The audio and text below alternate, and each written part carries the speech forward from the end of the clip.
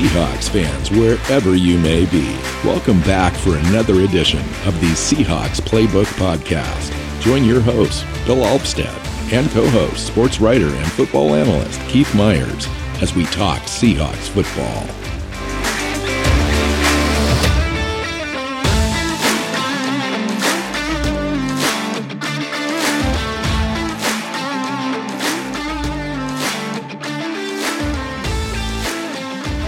Hey, welcome back to the show, Seahawks fans. It's the Seahawks Playbook Podcast. I'm your host, Bill Alvstad, sitting down with Keith Myers. We are in our second show of the two, where we're discussing top 10 players of the Pete Carroll era. We did the offense last show. This show, we're move on to the defense. This is going to be a fun show. Lots of fun players to talk about, Keith. You're telling me up front, without knowing my list, I don't know your list, but you're saying that there could be some differences and it could be close to the top. Yeah, I think there will be, to be honest, and not the very top one. I bet we agree on the first one. After that, though, I think there's going to be a lot of the same people, but in very different orders. Yeah, it'll be interesting how we value players. Yeah. Yeah. All right. So last time you got to go first. Why don't you go first again? Just because I'm feeling generous. Okay. So at the top of my list is Bobby Wagner. Bobby Wagner, number one. Everyone's number one. It should be. I know there's a lot of there's other popular players and there's been other great players, but Bobby Wagner has been really the center of that Seahawks defense from the moment he was drafted. He's been great player, played at a super high level, been top 3 in tackles almost every year in his career. First ballot Hall of Famer, because I mean, he was a multi-year first team All-Pro, like 7 years in a row or something. I mean, there have been very few, if any, that have ever been better than him at his position. And so, played in 151 games, started 150 of them. Really didn't have injuries until the last game of the season this year, and then a few games missed in 2014. Other than that, he's just been stellar. Got an MVP vote in 2014 because of those games that he missed, because the defense was bad. He came back from injury and they went back to being great, and just elite, and that garnered enough attention for him to get an MVP vote, something that Russell Wilson has never had. Yeah, that's crazy. Plus, what, five or six All-Pro, first team All-Pros. I think it's up to 7, but Pro Bowl just every year. Crazy. 1,383 combined tackles, which is just crazy in 11 seasons. Yeah, there's just no question. He's a Hall of Famer. He's going to be in the Ring of Honor. He's the best defensive player, arguably, that I think the Seahawks have ever had. Cortez Kennedy will have a lot to say about that. But he's at least accolade wise, I mean, he's surpassed everything, really. Yeah, I mean, we'll see. Like I said, I know you love Cortez, and I do too. I do. But if Wagner is not number 1, then he's number 2. I mean, that's the thing as far as defensive players all time in franchise history. And there's been some great defensive players in this franchise's history, which will give you an idea of where Wagner sits. So right. Let's go with your number 2. Yeah. Because this is where begin. I think I'm going to be different from you. So you go ahead and lead it off for number 2.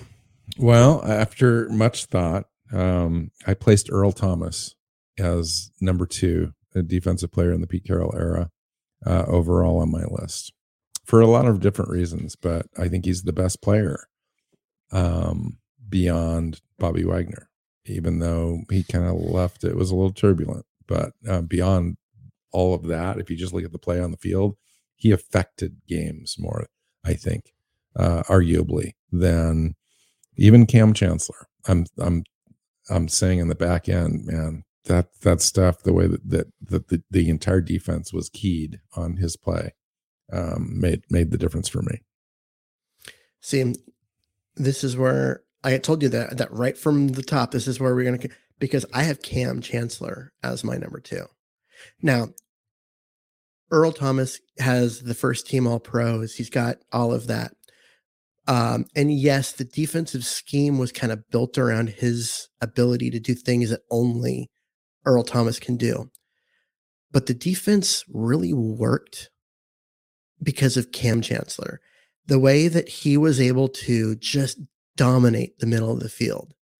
And nobody wanted to play against Seattle because they didn't want Cam Chancellor to kill them. The fact that he, wasn't convicted of murder multiple times for some of those hits. He essentially ended Vernon Davis's career with that hit because the guy was never brutal. The same. No. We talked about Lynch in our last episode being this tone setter that everybody keyed on. Cam was that on the defense. He was also the captain. He was the defensive captain, not Wagner. And Wagner took over that role once, Cam's injury forced him off the field. But Cam was the captain, not Earl, not any of the other guys. It was Cam Chancellor. That's why I gave him my number 2, despite the fact that Earl Thomas is the more celebrated player. Okay, Earl Thomas is my number 3, but yeah, go with that. Well, that's interesting. It's because we diverge yet again. So my 2 was Earl, and then my number 3 was Richard Sherman. Yeah, and I think that to me, and I put Cam 4th. So let's have this debate about these 3 players, because this is a debate. This is a debate that you have with Earl Thomas, Richard Sherman, and Cam Chancellor, because all 3 of those guys are going to be always thought as being together. They're the Legion of Boom. And who affected the team more is basically what we're saying, because it's more of it doesn't necessarily come down to stats. It doesn't necessarily come down to accolades. It comes down to effect. Like, what effect did they have on the team? And you mentioned a lot of character things. You mentioned a lot of captain, that sort of thing. The hits, the individual plays that Cam Chancellor had that established him as being this larger than life character on that defense that affected games just from a psychological standpoint. And I'm saying that Richard Sherman affected games not only from a psychological standpoint, but he was just a freaking amazing defensive back, a cornerback that literally changed the prototype of cornerbacks in the NFL. Yeah, him and Brandon Browner, the first 2 cornerbacks of the Legion, because that's, Pete Carroll wanted size and length and physicality, and it's weird that he's gone away from that, but he has. Richard Sherman was that guy, and he's got all those first team all pros, and we're debating 3 Hall of Famers to say which one was the most Hall of Fame worthy, right? And Sherman was the loudest. He was the guy that went on that Scorched Earth tour, after the 2012 season during the off season. And that's the whole, like, I'm better at life than you interview and all of that kind of stuff. So he was always out there and super vocal. But when it comes down to, there were times when he wouldn't have been on the field if Cam Chancellor hadn't been over there keeping Richard Sherman's emotions in check so that he could continue to stay focused and play. Because there were multiple times where you saw Sherman walking up and down the sidelines, yelling at any coach that would listen to him, and not focused on football. And it had to be always Cam that went and talked him off the ledge and got him back out there on the field. And so was Sherman the better individual player? Yeah. But who was more important to the success of the team? I'd still say it was Cam, because without Cam, you only get 80% of Richard Sherman. And now, here's a word from our sponsor, DraftKings. Hockey fans, the pursuit of the Stanley Cup is on, And DraftKings Sportsbook, an official sports betting partner of the NHL, has an unbelievable offer for the most exciting playoffs in sports. New customers can bet $5 on any team to win and get $100 in free bets, no matter what, win or lose. Looking to turn a small bet into a big payday during the playoffs? With DraftKings same-day parlays, you can do just that. Create your own parlay by combining multiple bets, like which team will win, how many goals will be scored, and more. It's your shot at an even bigger payout. DraftKings is safe, secure, and reliable. Best of all, you can deposit and withdraw your cash whenever you want. Download the DraftKings Sportsbook app now. Use promo code TPPN. Bet $5 on any NHL team to win and get $100 in free bets no matter what. That's code TPPN at DraftKings Sportsbook, an official sports betting partner of the NHL. Minimum age and eligibility restrictions apply. See show notes for details. Interesting. I would have said without Earl Thomas, you would have 80% of Richard Sherman. So I think they go together. Well, they just go together. Without Earl Thomas, Cam Chancellor isn't as dominant a player because Cam had deficiencies in his game. Backwards. Backwards. Yes, that Earl Thomas made up for it all the time. And it allowed Cam to be Cam. And that's part of the reason why Cam was so good. So in reality, you've got all three of these guys they're intertwined. Yeah. That none of them, Sherman was never as good. No, because after he left Seattle, because Earl Thomas was in the back and he didn't, so he could play more aggressive. And part of it was the injury, the Achilles injury that happened when he left Seattle and all of that. And Cam Chancellor had that neck injury and retired, I swear, like 5 years too early. And then the whole weird exit with Earl Thomas and everything that happened after he left, which was even more bizarre. Can continues even now. Yeah, there's some additional stuff in the news lately, but those three were the fabric of what made that 2013 defense. Yeah. Plus one of the top Bobby defenses Wagner in NFL history. Yeah. Plus Bobby Wagner, plus the players that we're going to talk about here coming up in the next 3 or 4. So after Sherman, who's your next? Well, this list is now interesting. We're now into the meat and bones of the list. This is kind of where individual role players now in some of these great defenses that have been in the Pete Carroll era start to propagate. And my first guy is Michael Bennett. Interesting. I had a feeling he was going to be in this spot for you. Yeah, and I went back and forth between Cliff Averill and Michael Bennett, and I just felt like Michael Bennett had more of an effect on more games than virtually any other player that's remaining that I could have put on this list. Yeah, no, I'll give it to. I mean, he had huge impacts on a lot of games.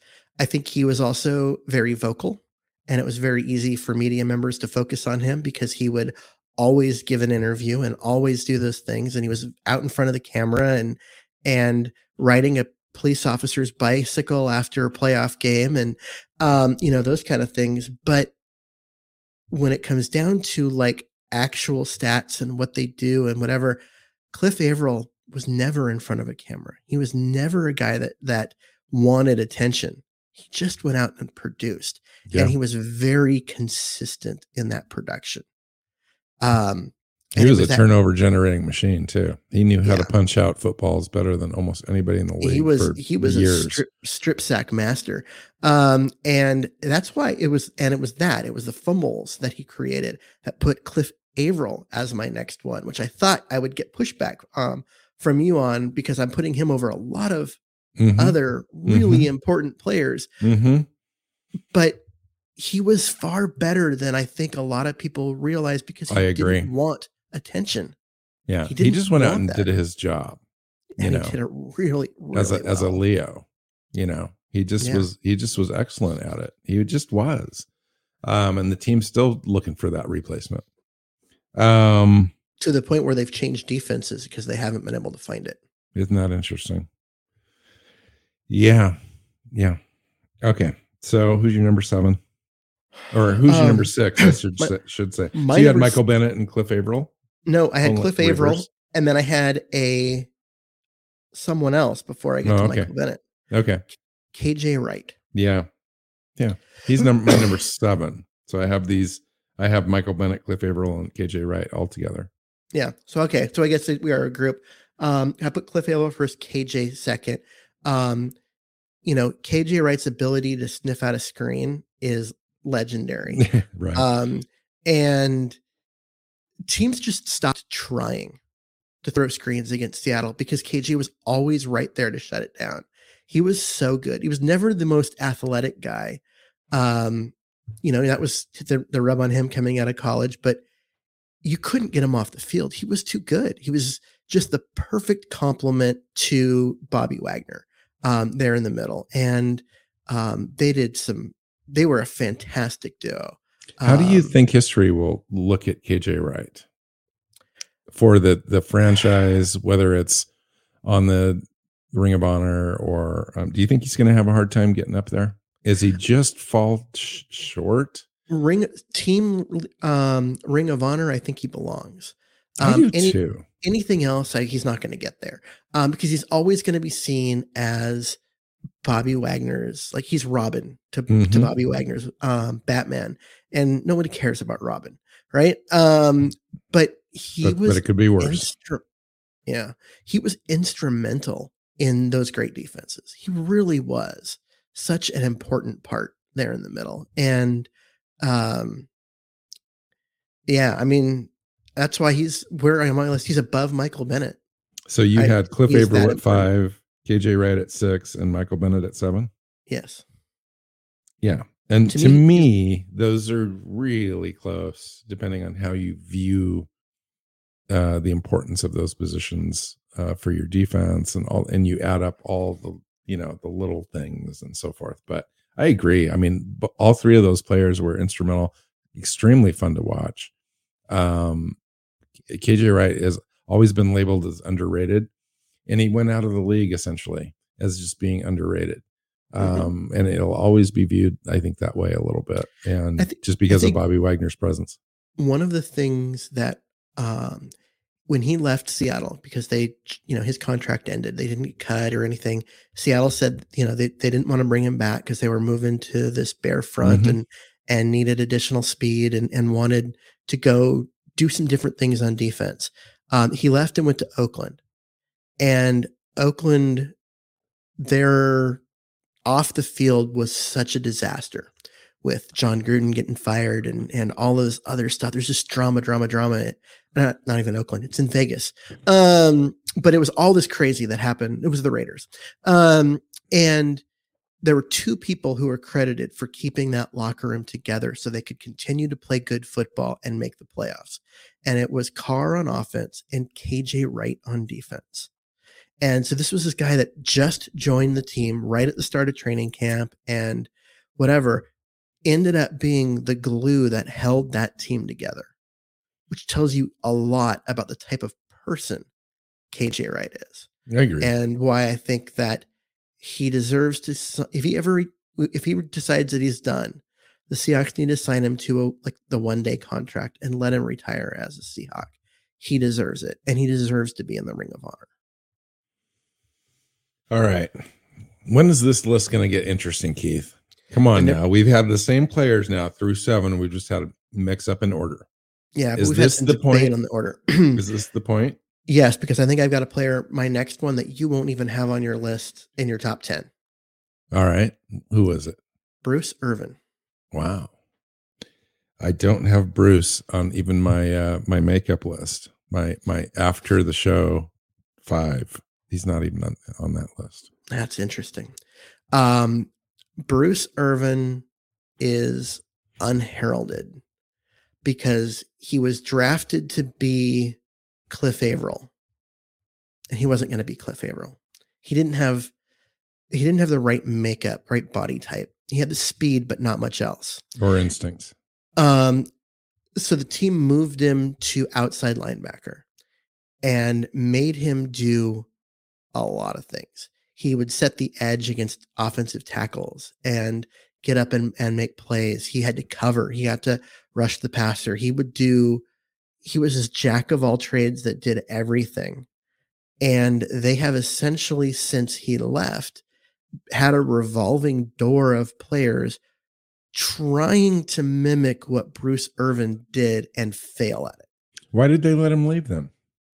Money. He got paid way more than the team could give him. This was when the team was trying to pay Earl Thomas and Cam Chancellor and Michael Bennett and give these guys that next contract, and everyone wanted a pay raise. Somebody had to go. And Bruce Irvin was let go. And all he did was go on and be good elsewhere. So eventually he came back for, part of a season and had some injury issues, and that never really worked out either. But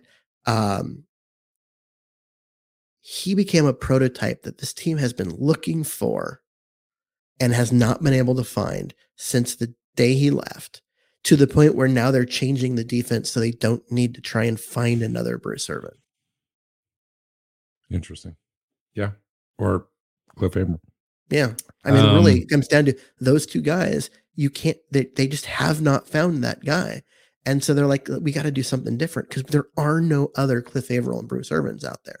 And that's why I think he belongs on this list, because he was impactful in the way the defense was built, the way that it performed, and then what the team looked for in players after he left. Yeah.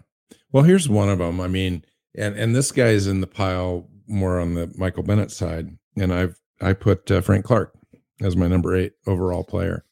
Just because they drafted him to kind of replace those guys. And I thought that he initially struggled in that role and then really excelled in that role, to the point where the team couldn't afford to keep him because he just outperformed expectations. And I don't know. I think mentally, I don't think that he was the right fit for Pete Carroll. For some reason, there was some conflict there where it was a maturity level or something, but I don't think that they necessarily, the argument was at the time that John Schneider didn't want to pay a rush defensive end, top end money. And I don't think that was necessarily the case. I think it was specific to Frank Clark. Frank Clark. Yep. And, he went on to Kansas City and had a couple of really good years, and then has had a couple of bad years. And yeah. And some off-field stuff. Lots of off-field stuff. And I think that's where the Seahawks got scared off from him. His on-field performance was very good. It was a short time in Seattle. And he did not make my list, in part just because I felt that, was he better at what he did than Michael Bennett? No. Michael Bennett was 1 year. I will say this, the year where he had like 12 sacks and a whole bunch of tackles for loss and a whole bunch of quarterback hits beyond that, man, that year was pretty special. I will say that may have outperformed anything that Michael Bennett did in one single season. He had one special year, two good years, and one, he was a rookie and trying to figure out the NFL. Correct. And that was his Seahawk tenure, whereas Michael Bennett was here for a much longer period of time, and with the exception of maybe that 1 year, was better than Frank Clark during all of that. So he was drafted to replace Michael Bennett and never really did. Yep. Agree. And all right. So who is your number 8? Or did we talk about that already? Yeah, we already. So we're on to Brandon Mebane as my number 9. Number 9, Brandon Mebane. Yeah, yep. He made my just missed list. Oh, that hurts me. That he wouldn't make your list, but he's number 11. Okay, I'll give you that. No, Mebane was the guy in the middle. Just and so let's talk about Mebane. Like, what was his era? Like, he was a previous player before Pete Carroll landed. Right? Yeah, he was drafted during the Mike Holmgren years. was here through Mora into Pete Carroll, and even through that first phase of, okay, there were some players that either carried over or came in right when Pete Carroll did, that only lasted a couple of years, and then we're on it. And Mebane continued to stick around into the middle parts of the Pete Carroll era, and then finally, just again, this team was getting progressively more expensive to keep together because there were just so many good players, and they ended up having to let some of them go. And all Mebane did was move on and be great elsewhere. To the Chargers. Yep. Yeah. Not a guy that, he's not flashy. He's just really good. Yeah. Although when he did get a sack, which he would get a few, the belly roll is like, yeah. God, it's like famous now. Like you see other people mimic him like doing that. It's crazy, but fun. So, no, I agree that he needed to be on this list. I just, the next two players I'm going to talk about, and you're going to have a problem with one of them. Probably. I put ahead of him, and not because of the length of time that he overall played here. I think I'm talking about specifically the time that he played under Pete Carroll. Okay. That's the way I kind of viewed it. So my number 9 is Quandre Diggs. Quandre Diggs came here as an unheralded player. He performed great with the Lions, but they let him go. They made him available. The Seahawks for a 5th round pick. For a 5th round pick. He's a Pro Bowl level guy. But he then he came here and he proved that again that he is. And he ended up, I think he's led the team in interceptions over the last three years. And he's kind of the quarterback of the defense, especially now with Bobby Wagner gone. I mean, you might say Jordan Brooks is there, but Quandre Diggs does everything on the back end that you could ask that's not named Earl Thomas. And I think that he deserves to be on this list. He almost didn't make my list of my honorable mentions. He's my 15th guy out of 15. Fair. Because with 10, and then these guys, yeah, there's 6 or 7 players here that I think are interchangeable. Yeah, and he almost didn't make it. Not that any of the things that you said were wrong. I just have other guys on this list that I think were more impactful to the team over the tenure of Pete Carroll's time. Now that may be different 3 years from now when Quandre Diggs is still playing here. I'm just saying as of right now. So who are did you have a 9 or a 10? My 9 was Mebane. We already talked about. My number 10 was Chris Clemons. Chris is number 12 on my list. Chris Clemons, one of the first moves that Pete Carroll made when he got into town was he traded someone. I can't even remember his name. Yeah. Daryl Tapp. For who was, this young, thought to be a rising pass rusher, for this unknown outside linebacker that's way undersized, but they're going to have to play him. They're playing him at defensive end. And what is he doing? And this became like this. I have to admit that trade initially was the weirdest thing. I just thought it was just kind of a weird thing because Daryl Tapp had yet kind of to prove himself. He'd kind of been here, but he really hadn't had an opportunity yet to fully, start or be the guy. And they traded this high upside guy at the time. I thought was kind of an upside guy for this guy, Chris Clemons, that was like, it just seemed weird because Chris Clemons really didn't seem like he'd done much prior. And then how are they going to use him here? He's really undersized, doesn't really fit. Go ahead, Keith. No, I was going to say, instead, he became the focal point of the scheme as they were drawing it up with the elephant side and the Leo side, right? The Leo being this 7-tech / 9-tech outside linebacker / defensive end that became hybrid, It became the talking point about what Seattle's defense is, at least on the front part. It became about that position. and it became about Chris Clemons. And all he did was come in and show that you can use angles and attack angles to set an edge, even when you're not large.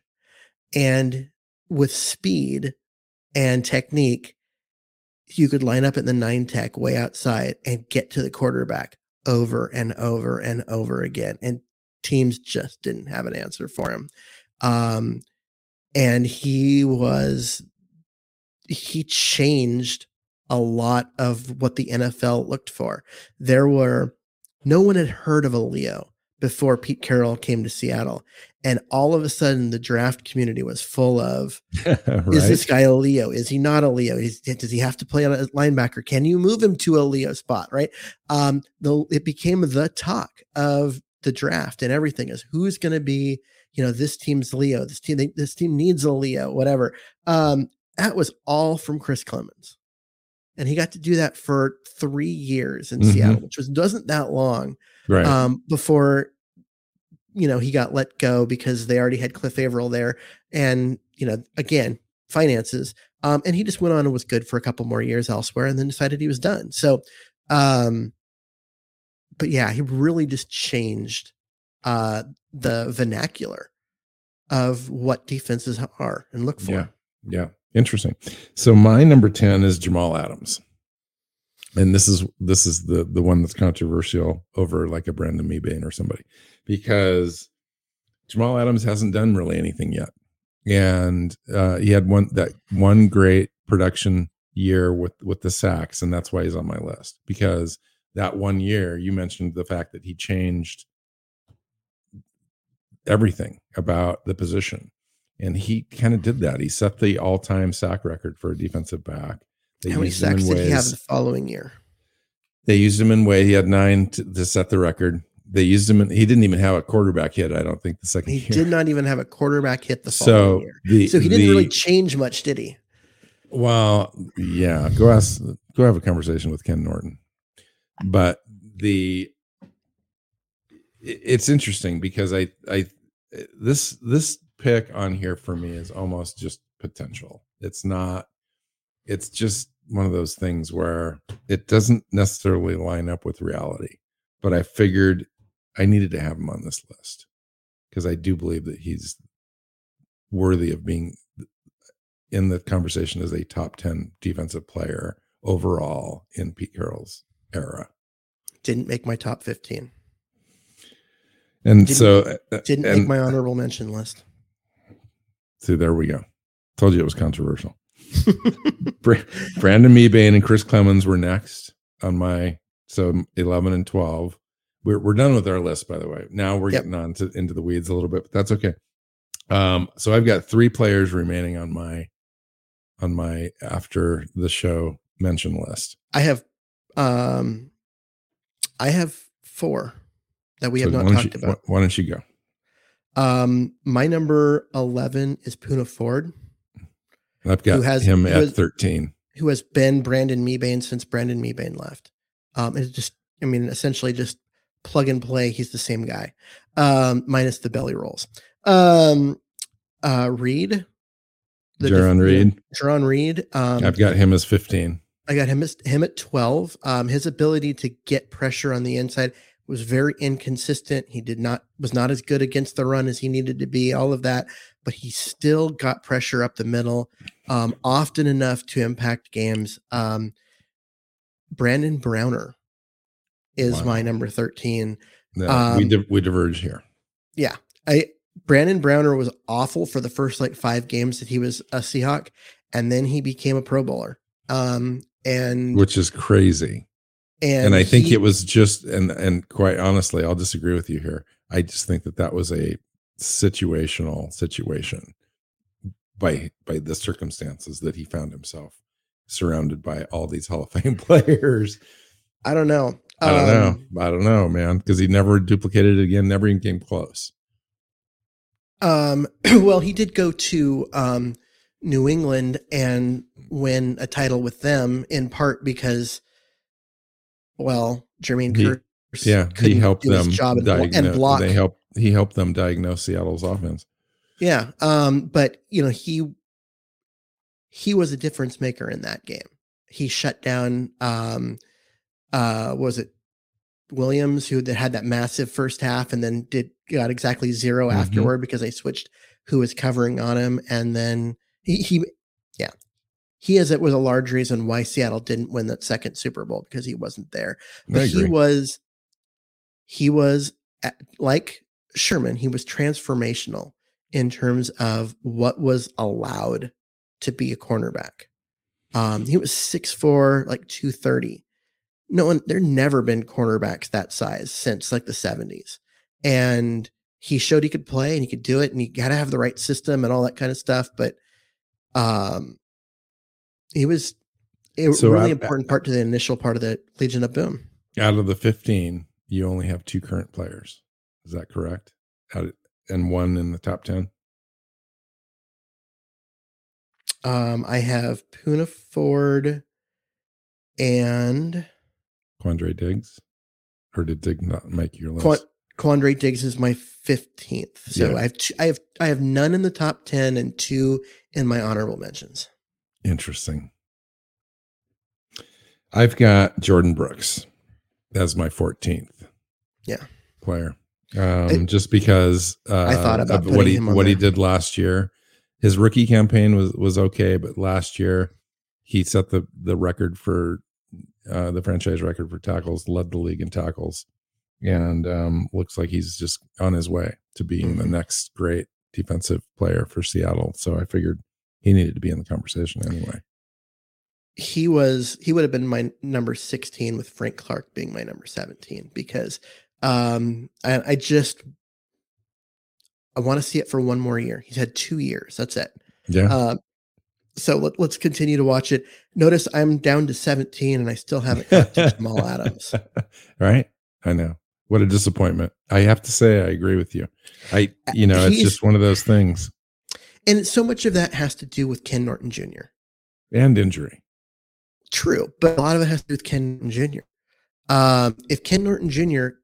would have done anything competently, we would probably have a different attitude around. Well, I know the little player. I know the little snippy little comment you made about what did he have the year after he had the 9 sacks.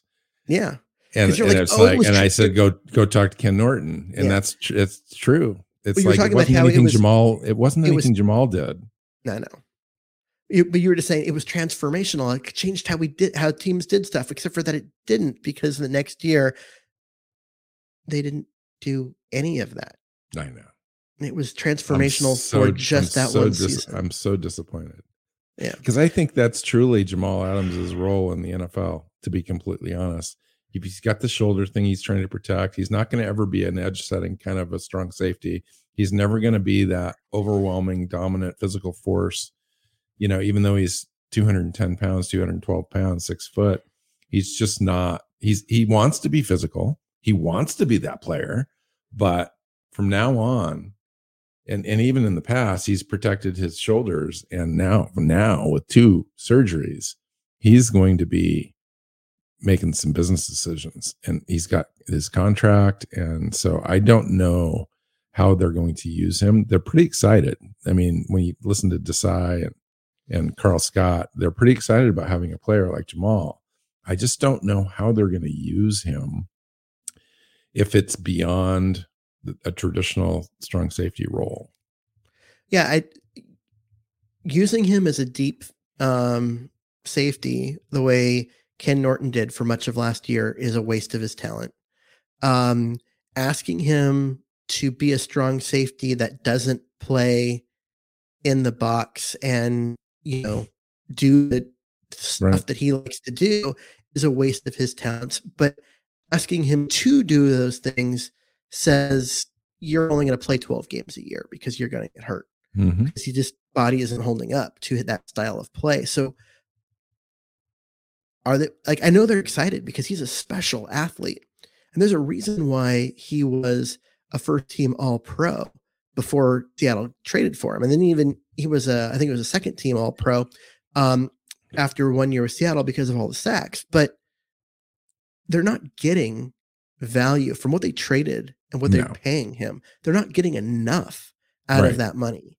And so they're really at a spot where he could be looking at his last year in Seattle this year, unless he has a big year, because they're getting to a point in his contract where they can get out from underneath it. And I could see them wanting to.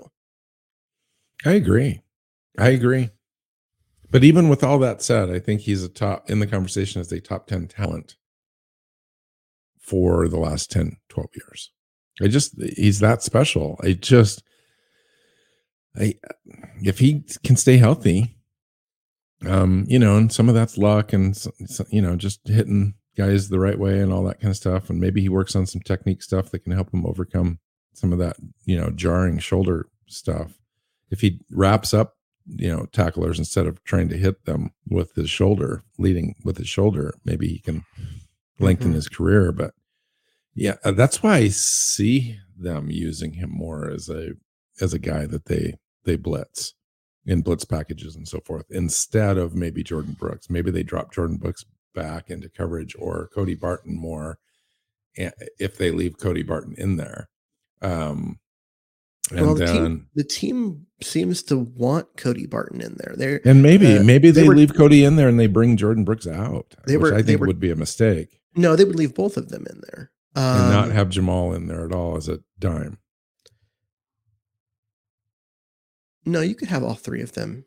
Well, when you're playing your nickel, yeah, you'd have all of them. When you go to the dime and you pull out another linebacker, then yeah, you probably either pull Barton or you move Brooks up to defensive end and leave Barton in. I'm just wondering where Jamal Adams fits in this scheme, in this 3-4 thing that they're going to do. I mean, I just don't know. Yeah, I agree. We'll see, but the contract they gave him dictates that he's going to be on this roster.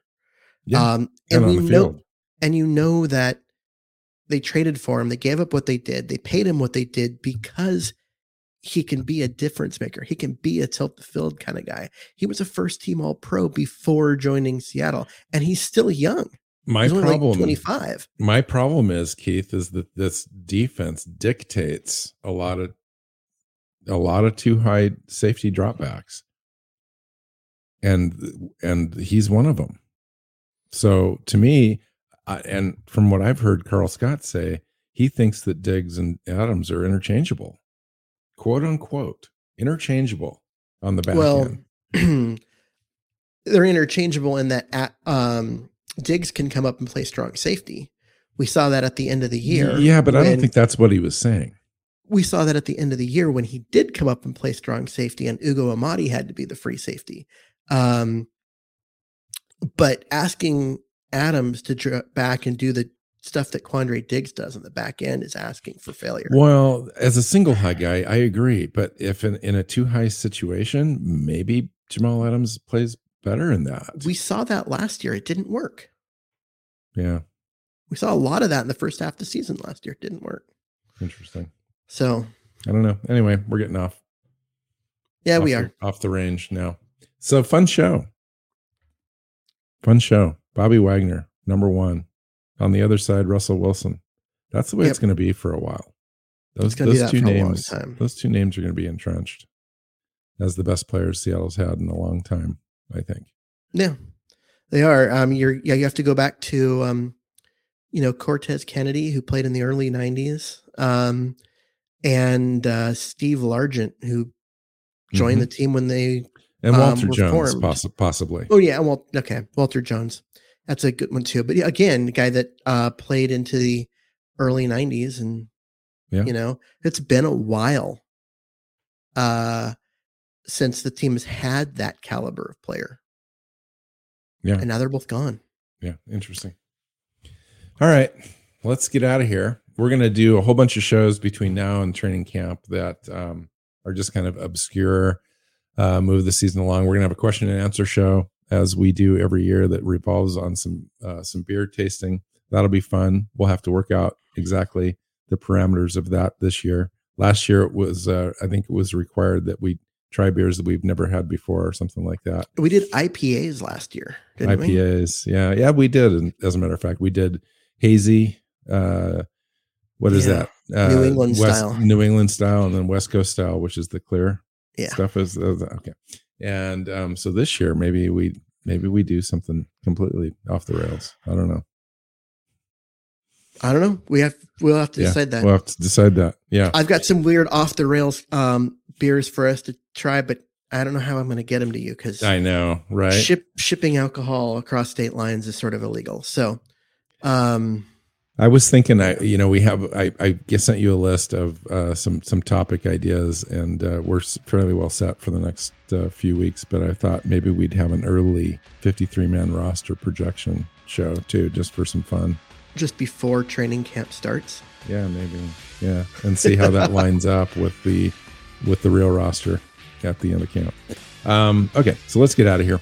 Find Keith on Twitter at Myers NFL. You can find me at MW Seahawk. Find the show, favorite podcast app, YouTube, subscribe, all that good stuff. Until next time. Go Hawks. Go Hawks. Seahawks Playbook Podcast listeners, thanks for joining us for another edition of the show. You can find us on Twitter. Bill is at NW Seahawk, Keith is at Myers NFL, and the show is at Hawks Playbook. You can listen and subscribe to the show at SeahawksPlaybook.com.